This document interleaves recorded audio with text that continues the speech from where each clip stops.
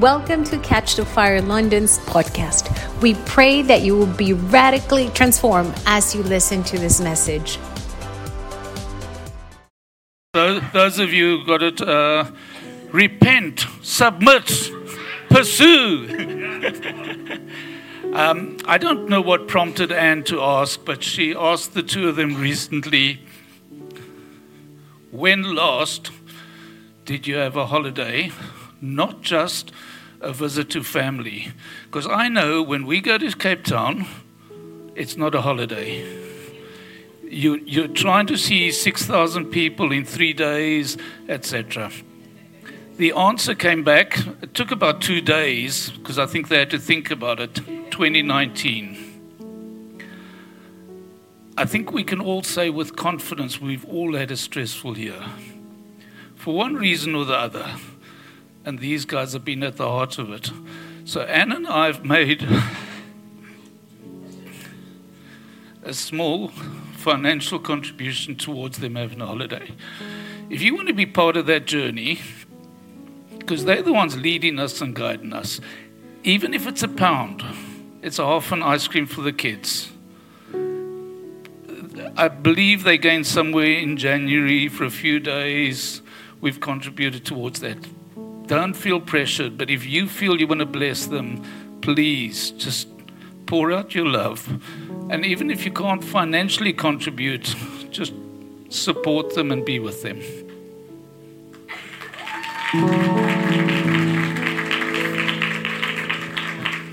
Now preach after that.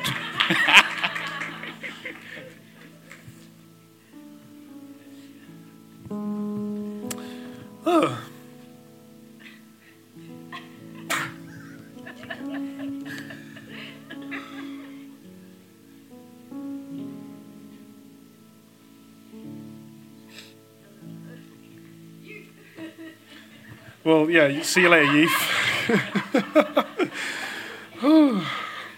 As many of you all know, I'm very rarely speechless, and so bear with me. But you know what, James, what you've just instigated is that I'm now going to pray on somebody to read the Bible. And so you can all blame James for this. Thank you. Thank you. Wow. Brent, I'm going to pray on you a little bit. Come on. You've got a lovely voice. I feel like it's time for us all to be blessed by the oration of Brent.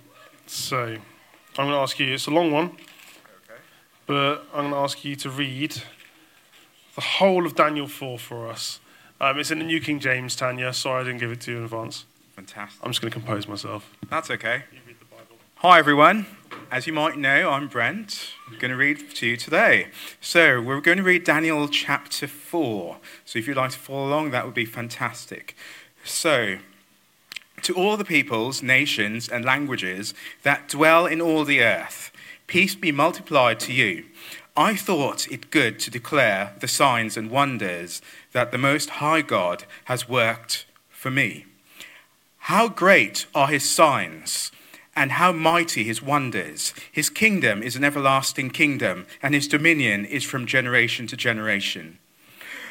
Nebuchadnezzar was at rest in my house, and flourishing in my palace. I saw a dream which made me afraid, and the thoughts on my bed and the visions of my head troubled me. Therefore I issued a decree to bring in all the wise men of Babylon before me, that they might make known to me the interpretation of the dream. Then the magicians, the astrologers, and the Chaldeans, and the soothsayers came in, and I told them the dream, but they could not make known to me its interpretation. But at last Daniel came before me. His name is Belteshazzar, according to the name of my God. In him is the spirit of the holy God. And I told the dream before him, saying, Belteshazzar, chief of the magicians, because I know that the spirit of God, the holy God, is in you, and no secret troubles you, explain to me the visions of my dream that I have seen and its interpretation. These were the visions of my head while on my bed. I was looking, and behold, a tree in the midst of the earth, and its height was great. The tree grew and became strong. Its height reached the heavens, and it could be seen to the ends of the earth. Its leaves were lovely, its fruit abundant, and in it was food for all. The beasts of the field found shade under it. The birds of the heavens dwelt in its branches, and all flesh was fed from it. I saw in the visions of my head while on my bed, and there was a watcher, a holy one, coming down from heaven. He cried aloud and said thus, "Chop down the tree and cut off its branches, strip off its leaves and scatter its fruit. Let the beasts get out from under it and the birds from its branches. Nevertheless, leave the stump and roots in the earth. Bound it with a band of iron and bronze.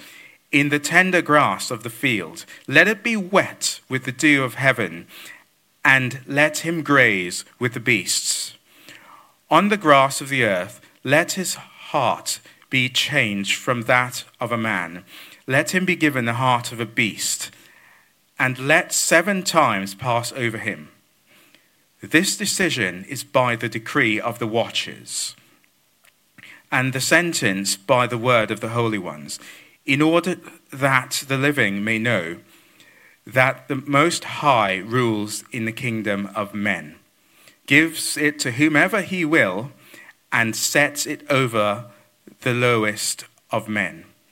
This dream I, King Nebuchadnezzar, have seen. Now you, Belteshazzar, declare its interpretation, since all the wise men of my kingdom are not able to make known to me the interpretation, but you are able, for the Spirit of the Holy God is in you." Daniel explains the second dream. Then Daniel, whose name was Belteshazzar, was astonished for a time, and his thoughts troubled him. So the king spoke and said, "Belteshazzar, do not let the dream or its interpretation trouble you." Belteshazzar answered and said, "My lord, may the dream concern those who hate you, and its interpretation concern your enemies. The tree that you saw, which grew and became strong, whose height reached to the heavens, with which could be seen by all the earth, whose leaves were lovely, and its fruit abundant, in which was food for all, under which the beasts of the field dwelt, and in whose branches the birds of the heaven and their home. It is you, O king, who have grown and become strong, for your greatness has grown and reaches to the heavens, and your dominion to the end of the earth. And inasmuch as the king saw a watcher, a holy one, coming down from heaven and saying, "Chop down the tree and destroy it, but leave its stump and roots in the earth, bound with a band of iron and bronze in the tender grass of the field. Let it be wet with the dew of heaven, and let him graze with the beasts of the field till 7 times pass over him." This is the interpretation. O king, and this is the decree of the Most High, which has come upon my lord the king. They shall drive you from men. Your dwelling shall be with the beasts of the field. And they shall make you eat like grass, like oxen. They shall wet you with the dew of heaven, and 7 times 7 shall pass over you, till you know that the Most High rules in the kingdom of men, and gives it to whomever he chooses. And inasmuch as they gave the command to leave the stump and roots of the tree, your kingdom shall be assured to you after you have come to know that heaven rules. Therefore, O king, let my advice be acceptable to you. Break off your sins by being righteous, and your iniquities by showing mercy to the poor. Perhaps there may be a lengthening of your prosperity. All this came upon King Nebuchadnezzar. At the end of 12 months, he was walking about the royal palace of Babylon. The king spoke, saying, "Is not this great Babylon that I have built for a royal dwelling by my mighty power and for honor of my majesty?" While the word was still in the king's mouth, a voice fell from heaven. "King Nebuchadnezzar, to you it is spoken, the kingdom has departed from you, and they shall drive you from men, and your dwelling shall be with the beasts of the field. They shall make you eat grass like oxen, and 7 times shall pass over you, until you know that the Most High rules in the kingdom of men, and gives it to whomever he chooses." That very hour, the word was fulfilled concerning Nebuchadnezzar. He was driven from men and ate grass like oxen. His body was wet with the dew of heaven, till his hair had grown like eagle's feathers, and his nails like birds' claws. And at the end of the time, I, Nebuchadnezzar, lifted my eyes to heaven, and my understanding returned to me, and I blessed the Most High, and I praised and honored him who lives forever. For his dominion is an everlasting dominion, and his kingdom is from generation to generation, and the inhabitants of the earth are reputed as nothing. He does according to his will in the army of heaven, and among the inhabitants of the earth no one can restrain his hand, or say to him, "What have you done?" At the same time, my reason returned to me, and for the glory of my kingdom, my honor, my splendor returned to me. My counselors and nobles resorted to me. I was restored.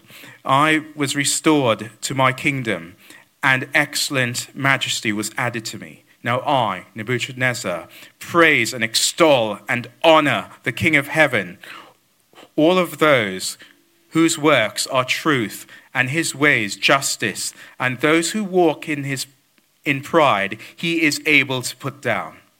Thank you. Thank you, Brent. That was a marathon, but you did it. Come on. Hasn't he got a great voice, everybody? Come on. Great orator's voice. Come on. I love that we are reading so much scripture at the moment. It's a really, really good thing, guys. If you're not reading scripture, then do it more. That's a really good thing to do. If you want really simple strategies on how to do it, then talk to me and I'll give you some ideas. But here we find a fascinating dynamic, because this is Nebuchadnezzar speaking. It's not Daniel's account of Nebuchadnezzar's story. It's Nebuchadnezzar's account. And the thing I want to start with that's really fascinating when you look at verse 1 is that it starts off with essentially a heathen king, an ungodly man, a worshipper of other gods, declaring a testimony of how good God is. That's how it starts. How does that happen? It happens through an encounter with the true living God. And if you know me at all, I'm a bit of an obsessor with testimony. We get in our staff team meetings, we share testimonies. In our online small groups, we share testimonies. Why? Because it edifies and uplifts each other, yes, but also it gives glory to God in all things. And, you've probably heard this story before, but when me and Ashley were on honeymoon, we sat down and we started to write a book. And in our writing of our book, we were just writing down, first of all the obvious testimonies. And so we sat and we wrote down like the ones where it was like clear God had moved, like the ones that are really in your face testimonies. And then I was like, God, glory to your name. Look at what you've done in the time of our engagement as we reflect on the 10 months we were engaged. Look at what you have done. And God was like, you're not giving me glory for everything. So, okay, God, what's the other thing? So then we started to look for the unobvious things. So the things where maybe for example, some crazy things, we had people who worked for the government of Jersey, which is where Ashley's from. They were going off and they were finding wildflowers and ivy and collecting it all for our wedding. Just think about that for a second. That's a bit weird.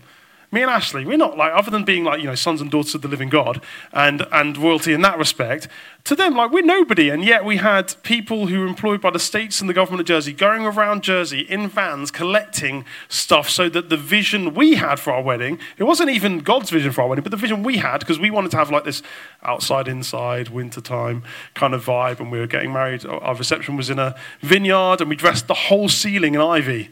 And we'd have never been able to afford that, and God knew that, so he basically used people who we had no idea who they were, turning up with van loads of ivy, with trees. This was nuts. Ashley was like, I want some trees indoors. I want it to feel like a forest. And then suddenly they start turning up, and they're like, well, I don't know if you needed these, but we've got these saplings we're about to be planting in the spring, but they're in storage at the moment, and they just kind of like doing nothing. Do you want some trees inside your venue? That's pretty cool, huh? Right? And God hears these things. And so God releasing things through that. And then I was like writing this all in the book, and I was like, God, you're amazing, you're glorious. And he was like, yeah, I'm not finished yet. And so then we started writing down the things, like in Hebrews 11 says, the things unseen. The things where actually God had done things that we hadn't acknowledged or seen to make things the way he wanted them to be for us. And we ended up with this humongous kind of like dossier of just testimonies of what God had done. And I'm a true believer in the fact that we should take time to acknowledge what God has done in our lives. But how much more incredible is it that a heathen, idol-worshipping king encounters God to an extent that he testifies that God is the King of Kings and the Lord of Lords, that God is above all things, that God is all-powerful. Isn't that extraordinary? And it starts to tell me something, that actually maybe we need to get better at sharing what God is doing in our lives so that we can create a culture around us that when people come into contact with us and experience us, they themselves start to experience God's goodness in their own lives to the point they start to be able to acknowledge who's it from. Because you all know when something good happens in your life, you know where it came from. Because you know God. When something good happens in the life of somebody who's not a believer yet, because of their proximity to you, how are they going to know who to glorify unless we're telling them? And so if we build culture of testimony in our lives and just thanksgiving in our lives, because and I know we're all very English, most of us, but for those of us in the room who are North Americans, you'll have had a really good time this week giving thanks for all the things that God has done in your life. I know a few of the people in the church have gathered to have a Thanksgiving celebration this week. We should give thanks more. Yeah? There's a little bubbling around the room going, yeah, I agree. We should give thanks more. Nebuchadnezzar has an encounter with God, and through Daniel knows exactly where it comes from, and therefore gives glory to him. Then, as we go on, and this is just to repeat a bit of a statement about what Timmy said the other week, we find this change has gone on with how Daniel is named. Because you see, when Daniel was in exile and came to Babylon, he was given a new name, Belteshazzar. And Belteshazzar, as Timmy told us the other week, which I won't repeat it because I can't fully remember it, but it was a name that basically meant, instead of Daniel, which means God has judged, it meant basically the same but opposite as under the judgment of Nebuchadnezzar's God, the God of Babylon. It was like a reassociation of identity attempt in the, let's call it the emasculation of the Jews who were being brought into exile, was to rename them and give them new identity in alignment to gods that weren't the God of Israel. And so Daniel finds himself in this new name, Belteshazzar, that is forcing him through attempts to submit to the identity that this other God is trying to give him. And we find Daniel on this journey where all the way through he is proving that identity is entirely wrong. Because at no point does Daniel submit to the judgment of that God. The whole way through, Daniel is like a stand-up kind of indicator to the glory of God. He is a signpost to who God is, and he is a representative of the true living God in all ways. And so he is fulfilling his name under God and not under that land. Now, this is interesting that the Babylonians attempted to destroy the identity of the Jews and turn them into subservience to their culture and to their kingdom. And even in doing that, it says that Daniel and Shadrach, Meshach, and Abednego, when they were given their new names, they were placed under the care of the head eunuch. Now, therefore, you could probably argue that it's very likely that they therefore became eunuchs, which quite literally means they were emasculated. Their ability to reproduce was removed. They were given a new identity so that they were meant to produce after the new identity. That's like as extreme as you can get indoctrination into another culture and kingdom, isn't it? But then we find Daniel and Shadrach and Meshach and Abednego all living these journeys where they're refusing to come under the spirit of that kingdom and existing in the spirit of the kingdom and understanding that the kingdom is far greater than this kingdom. And so even if their bodies are mutilated, their names are changed, their situation is changed and transformed, they are still within a higher power. And so in the physical, they may be relocated. They may be called a different name. They may have all these things happen to them. In the supernatural, they're living in a higher realm. And actually, they know that this body is a carnal thing that is going to pass away. But in the supernatural realm, they are eternal in their perspective. How many of us have felt emasculated in our faith? How many of us have felt emasculated in our identity? Told we're something that we know we're not. Told that we can't do something, that our mouths are muted, that all these things happen.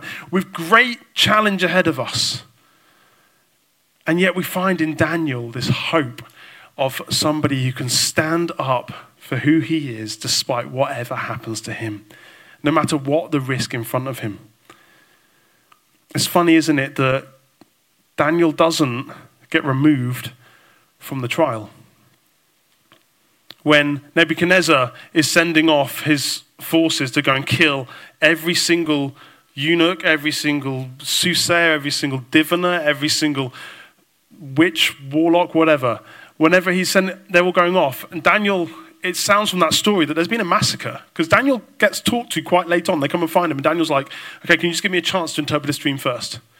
He doesn't say, I'm going to leg it. He doesn't actually remove himself from the danger. He goes, God, I'm going to speak your voice. And he does it, even with the risk in place. He ends up in the lion's den. But God shuts the mouths of the lions. You see, when we're walking this journey of life, if we stand in our true identity of who we're called to be and understand that we are under the authority of heaven, then actually we can live in a position where it may look in the natural that there's some dangers coming our way. There's some challenges coming our way. There's some trials coming our way. But actually when we're thrown into the furnace that killed the guards that threw them in, we don't have any evidence of smoke on us. We don't have any evidence of fire on us. That our bodies and our garments are cool to touch. And not only that, we get an encounter where we walk with one who looks like a son of God in the fire. Isn't that extraordinary? And so it doesn't matter if someone tells you are something that you're not. You know who you are. There's that line in a song that says, I know who I am because the I am tells me who I am. It's a bit of a tongue twister. Just remember that. I know who I am because the I am tells me who I am. Teachers are great at telling you who you are. Bosses are great at telling you who you are. Neighbors, friends, relatives are great at trying to tell you who you are. But none of them are God. None of them created you. None of them have a right to define you. So live in your identity. And then something happens when Daniel's approached by Nebuchadnezzar to share the dream. It says that he was troubled in his thoughts. And Nebuchadnezzar says to him, do not be troubled. Be at peace. Now, what it doesn't say is that Daniel received peace from Nebuchadnezzar. Now, I actually want to take a bit of poetic license here and maybe rephrase this as I do not think, knowing who Daniel was, knowing how he operated, that he was troubled by the dream and afraid to deliver it. I don't think that's who he was. I don't think he demonstrated at any point in anywhere up to Daniel 4 an ability to be governed by fear of man. Would you agree with that? It was like he was allergic to it. And so what does this look like then? Troubled. Well, maybe we should rephrase this as the fear of the Lord came upon him. Because you see, Daniel wasn't afraid to present Nebuchadnezzar with an interpretation for his dream. He already had the interpretation. But in the awe of that dream, what we see God establishing in that moment is God showing himself to be the King of Kings and the Lord of Lords. God showing himself to be the one who will overthrow dignities with no effort really at his arm, but only the truth of him standing. If you hear that stuff and you truly are a worshiper of God, then you will be impacted by the fear of the Lord. I think actually in this moment when Daniel saw the dream and got his interpretation of the dream, that he was drawn to a place of pure worship. Because in the presence of God's justice, there is fear of the Lord. And in that place, I believe Daniel was in a place of worship. Not tension, but acknowledgement of who God is. And then we go on to verse 25. It says, they shall drive you from men, your dwelling shall be with the beasts of the field, and they shall make you eat grass like oxen. They shall wet you with the dew of heaven, and 7 times shall pass over you, till you know that the Most High rules in the kingdom of men, and gives it to whomever he chooses. Nebuchadnezzar is being humbled here. God is establishing who the boss is. He's establishing who's in charge. He's establishing a hierarchy here. He's saying, if you're not careful, Nebuchadnezzar, you're going to become like a beast. All of your rights in humanity that I gave you in the first place through Adam as a steward of the earth, as a leader, as a namer, as all these things, I can take that away from you. And I can make you like a beast. I can make you look like an eagle. I can make you have claws like a bird. I can make you be unable to communicate with your people and throw you away. Because I am Lord of Lords and King of Kings. He's humbling him because God is greater. And then as he's humbled, in verse 34 and 35, it says this. So, and at that time, I, Nebuchadnezzar, lifted my eyes to heaven. What does it say in the Bible? It says, turn your eyes upon Jesus, the author and perfecter of your faith. When we look to heaven, even when we are very aware of the fact that we've just been humbled, there's no justice in God's response to us. But what happens here is an act of mercy. And my understanding returned to me. Let me tell you something. You do not need understanding to turn your heart to God. You don't need academic prowess to be able to approach him. You don't need... Now, I'm saying this as someone who has a theology degree. You do not need a theology degree to read the Bible. You don't need to go to seminary to preach the word. You do not need to get the accolades of man in order to fulfill God's plan of being disciples of all nations and evangelizing. You don't need that stuff. Now, some of us will be called to do that stuff and God will ordain it. That's important. But stop doubting your ability because you don't think you're intelligent enough. Because also intelligence is entirely founded on our cultural understanding of what intelligence is. There's a whole load of people who have believed, because they, especially probably around my age group and older, who believe they're unintelligent because we grew up in an educational system that was not able to educate in the way we needed to know.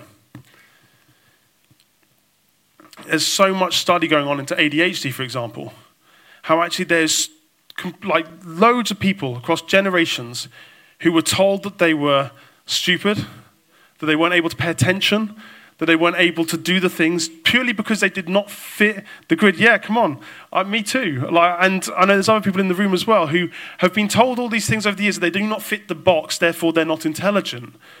We need to get out of the box. I think ADHD is a superpower. Not just because I think I have it, but because I think actually there are some incredible people in this world who've done incredible things who genuinely have ADHD. It's not a curse. But this is the deal. We need to understand that our intelligence, our ability to cognitively understand something is not required for our hearts to turn to God. Because it says here, Nebuchadnezzar, I lifted my eyes to heaven, and then my understanding returned. And this isn't a bash on intelligence. You can be intelligent, that's allowed, okay? Make intelligent choices, that's good. But God doesn't need your intelligence to come to him, he needs your heart. He needs your heart to turn to him. Nebuchadnezzar lifted his eyes to heaven. and his understanding returned to him. And he blessed the Most High and praised and honored him who lives forever. And as it says, for his dominion is an everlasting dominion, and his kingdom is from generation to generation. All the inhabitants of the earth are reputed as nothing. He does according to his will in the army of heaven. And among the inhabitants of the earth, no one can restrain his hand or say to him, what have you done? What does that read like? God is good, and he is big, and he is powerful, and no one can tell him what to do. But also, I think that sounds really like another verse in the Bible. Let's turn to that. Isaiah 9, verse 6. I'll let you get that up, Misha.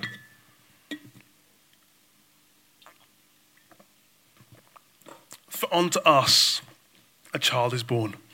Unto us a son is given. And the government will be upon his shoulder. And his name will be called Wonderful Counselor, Mighty God, Everlasting Father, Prince of Peace. Of the increase of his government and peace there will be no end. Upon the throne of David and over his kingdom, to order it and establish it with judgment and justice from that time forward, even forever. The zeal of the Lord of hosts will perform this. Isn't it interesting how in Isaiah we're prophesying the coming of Jesus? And next Sunday, by the way, marks the beginning of Advent, and we're going to be really digging deep into that, so we're going to have some fun this Advent. But we're in a place now where we're getting ready for Christmas. We're decorating Something's Brewing tomorrow. It's going to be great. We're getting ready for Christmas. We're getting ready for the coming of Jesus. And here we have a king learning something here. He is learning that his kingdom is much smaller than his kingdom.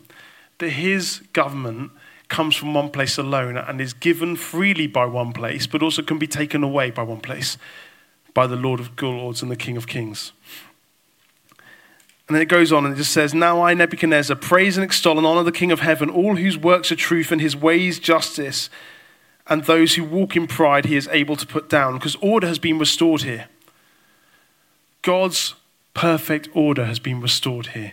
God is moving in this moment and replacing the things that man has tried to put in place and bringing his truth. Now let's jump back to Isaiah verse.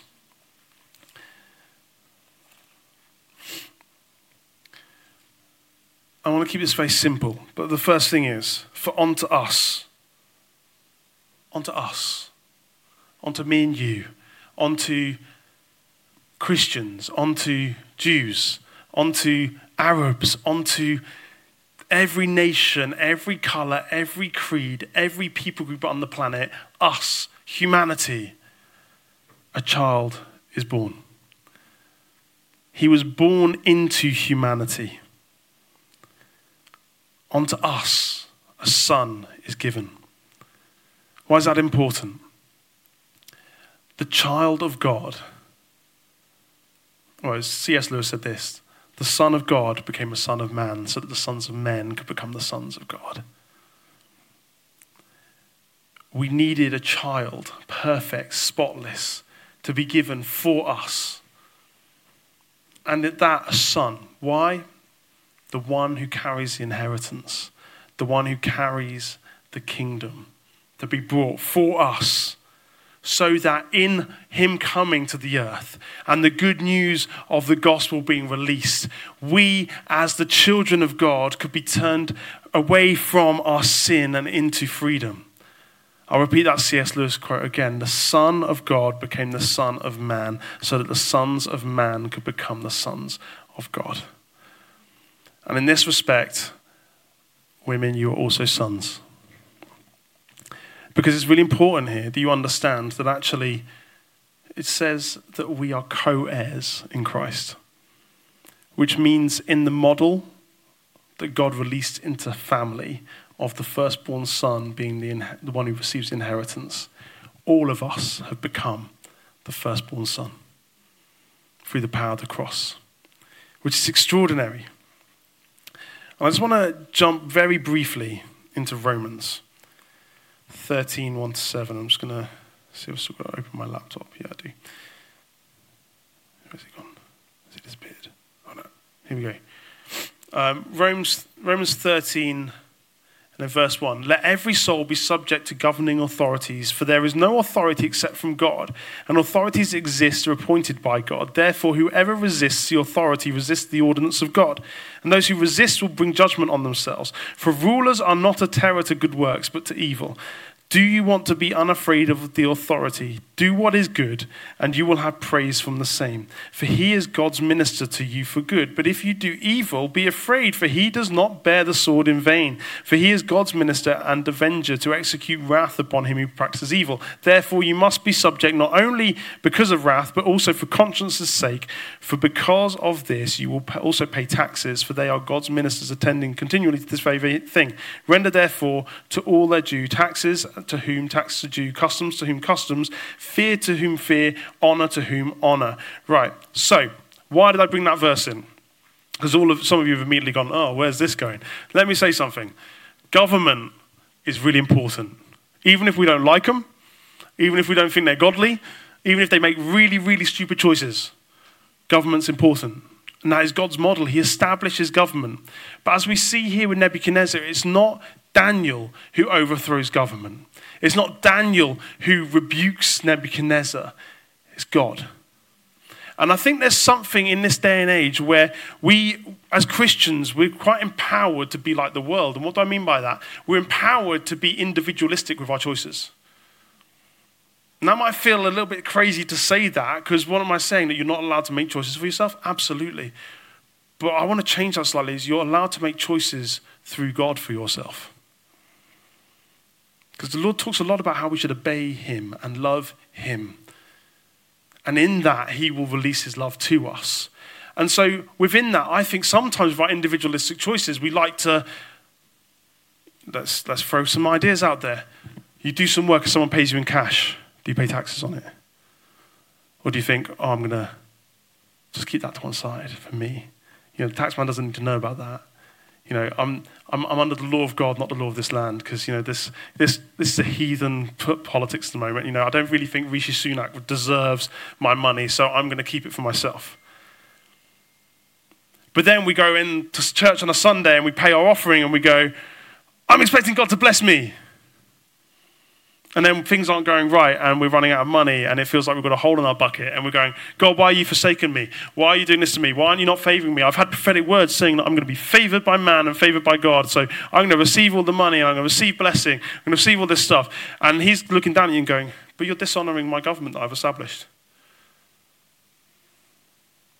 Now, that's an interesting one to swallow when we think about that God establishes all government. But what about Hitler? What about the Nazis? What about da-da-da-da? They are all held accountable to God because God really knows about how to do accountability, as he demonstrated with Nebuchadnezzar. Sometimes there's mysteries. In our need to understand the mysteries of God, we make rules for ourselves that God never put in place. All he's asking us to do is to walk in obedience. And so what we do in obedience is we give unto Caesar what is Caesar's. How many of us like following the speed limit on the road? I'm just going to let that one bubble for a second.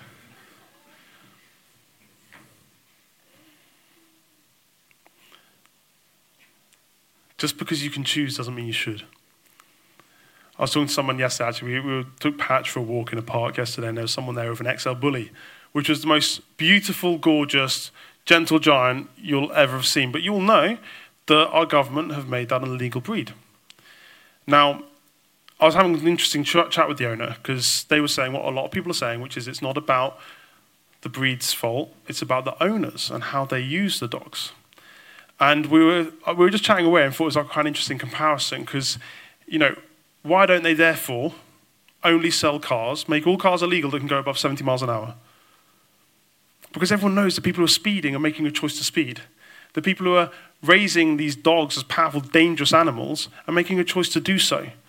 We have choices to make. We are powerful people with our own choices. Nebuchadnezzar was presented with a choice because Daniel says to him, look, I think you need to sort your life out.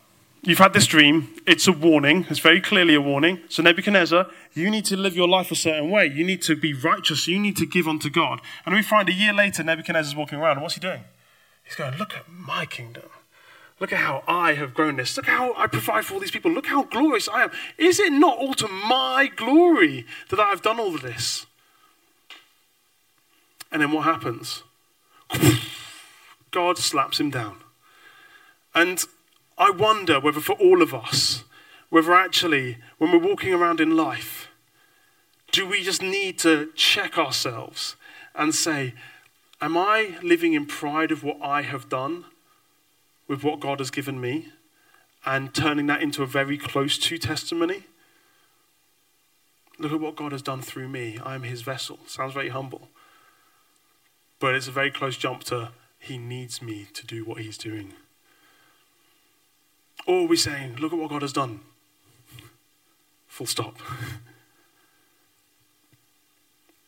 When God blesses us, is it to glorify us or is it to glorify him? Because it doesn't say, for unto us a child is born, so that we can all have a never-ending government, so that we can have a kingdom that will never stop expanding, so that we can, through our own zeal, perform this. But it says this, that of the increase of his government and his peace, there will be no end. He is always bigger than the worst of governments. He is capable of overcoming the evil we're seeing in the world at the moment. He is able to still pour out a blessing upon Israel despite Hamas.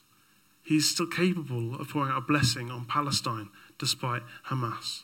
He is still able, because he's not afraid of these governments with a small g, because he has the government with a big G.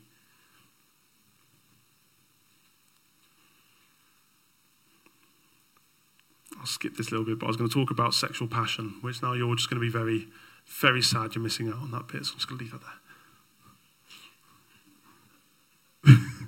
So the word zeal, like you can look it up, but the word zeal is also translated as a Hebrew word that means sexual passion. And so I'll let you guys all go away and do a Bible study on that. But the zeal of the Lord, the passion, the drive, the jealousy of the Lord will establish this. We are entering into an Advent season where we can live in hope and freedom and joy and expectation and blessing and breakthrough, where we can see our families and our neighbors and our whole communities touched by the love of God, because his zeal will establish this.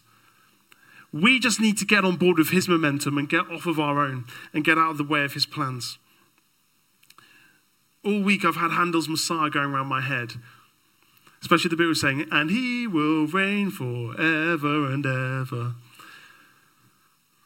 And we're going to actually listen to it in a second. But I want to tell you the story of how Handel composed Handel's Messiah.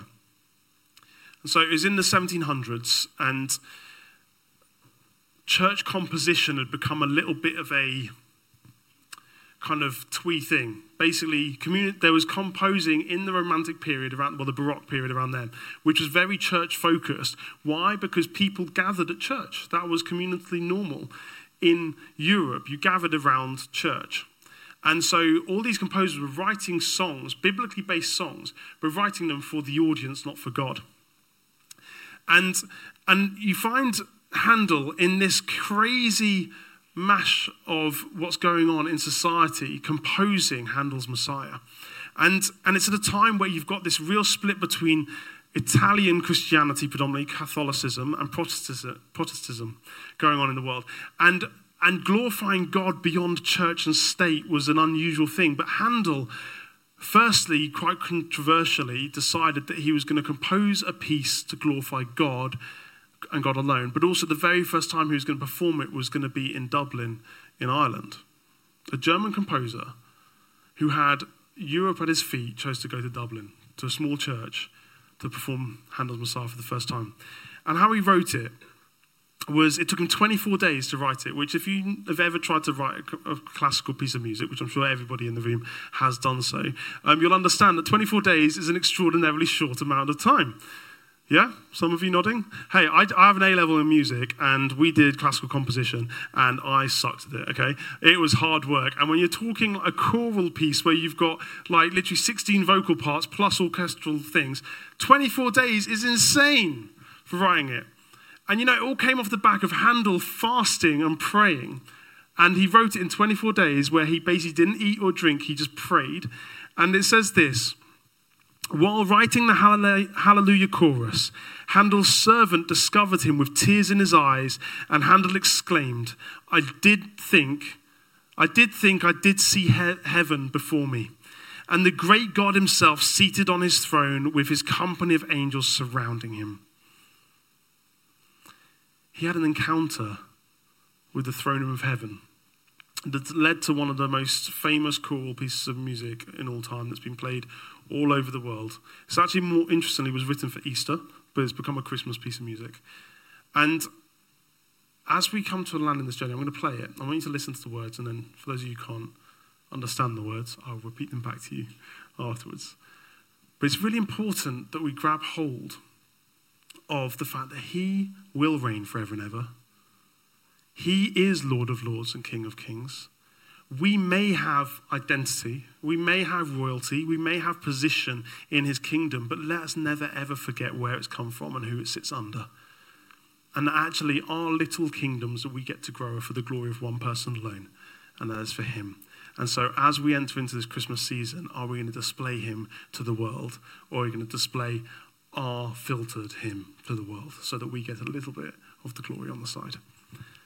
Right, let me see if I can get this to work, because I'm also our sound engineer today.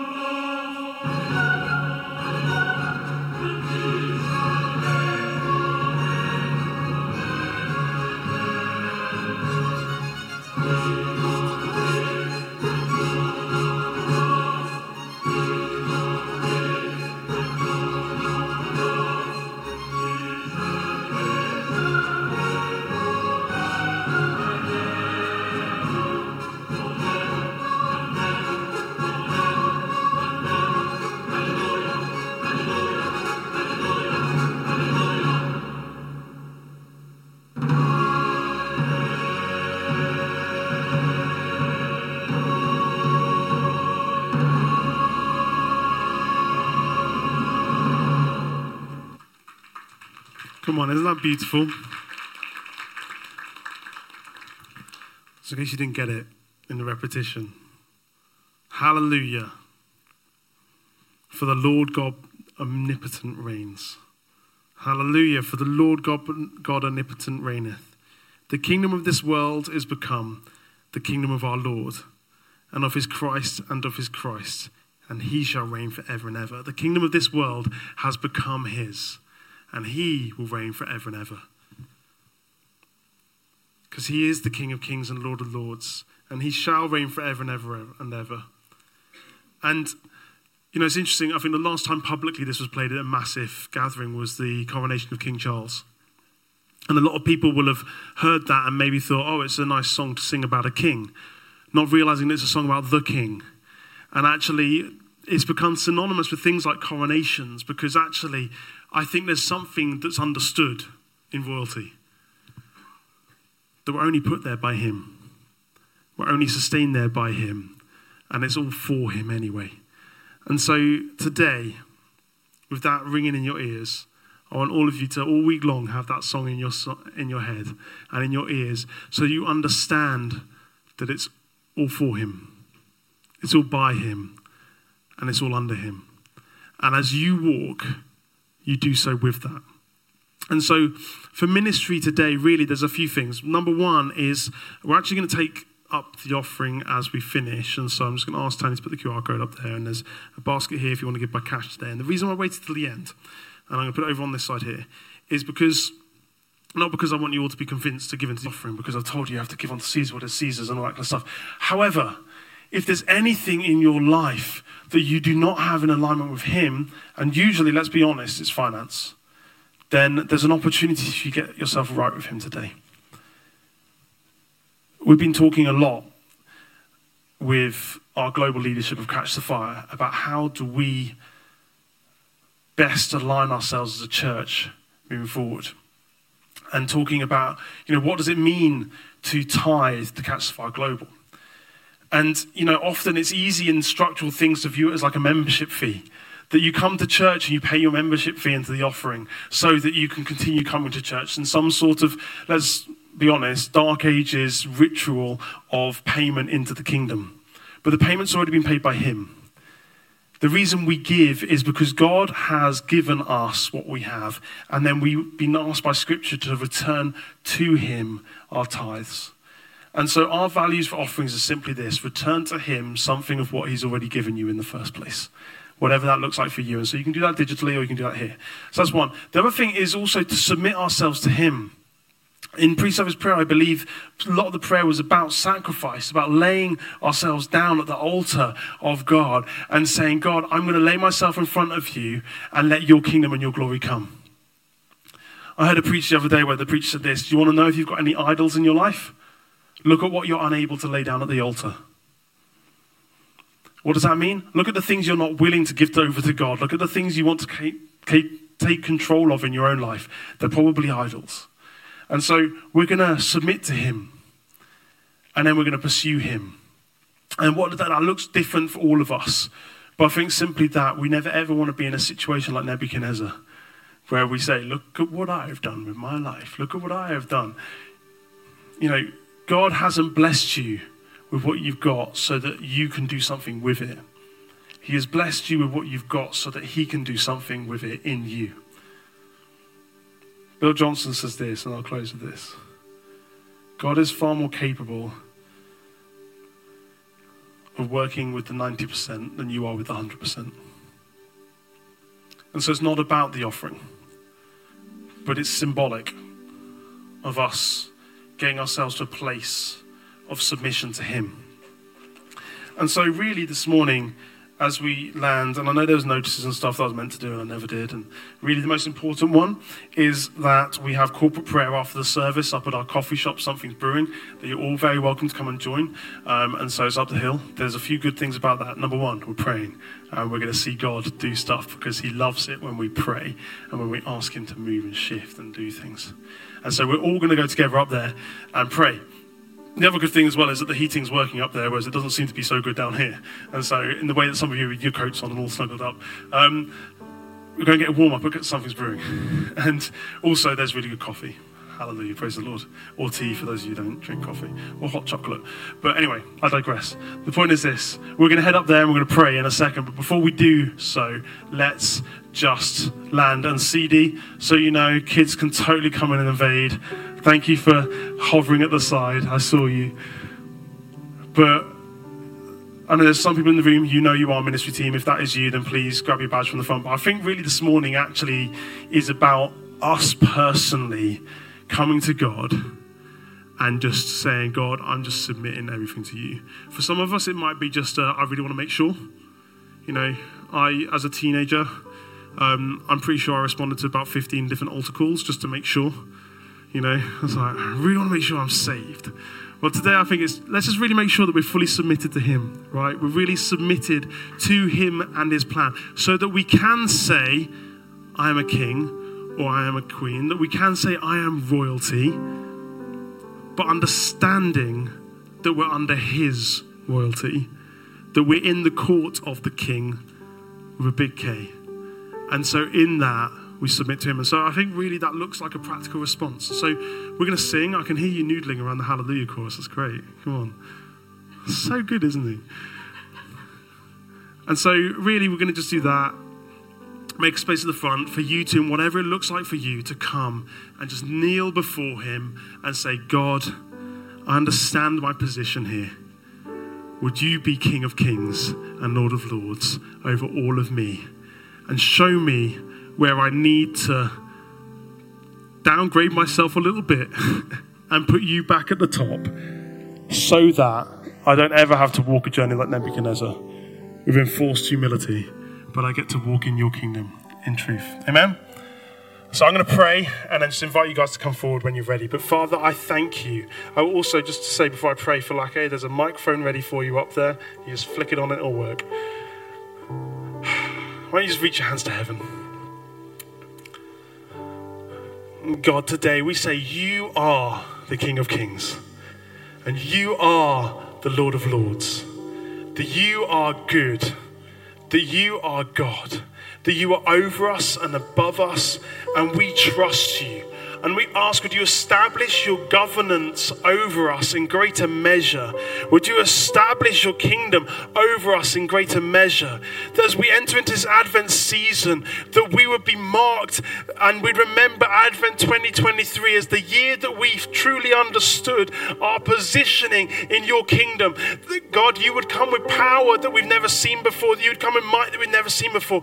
That God, that as those around us get affected by your kingdom through us, that they would know who to acknowledge by who we say you are, God, never for our own glory but for yours. And Father, we ask, would you pour out your power, pour out your might upon us, God. Would you bless Something's Brewing as we have carols playing and we have Christmas music playing, God. Would you allow people to enter into that place, hear the hallelujah chorus and feel a hallelujah start to rise up in their instincts of their hearts, because they know who they were created by and the Creator is calling them home. And so Father, we ask right now, would you pour out your power, would you pour out your might, would you pour out your blessing, would you remove everything of the tree we've built ourselves, and then we establish your tree in our lives. In Jesus' mighty name. And all God's people said, amen, amen. Come on, when you're ready, come forward. And then once you've done that and you've dealt with yourself with God, then head up to Something's Brewing and we'll pray some more.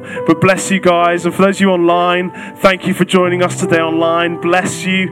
Lay it down wherever you are at home and pick him up in Jesus' mighty name. And we'll see you online next Sunday. Bless you. Bye-bye. And thank you, everybody. Come and just be with him. Amen.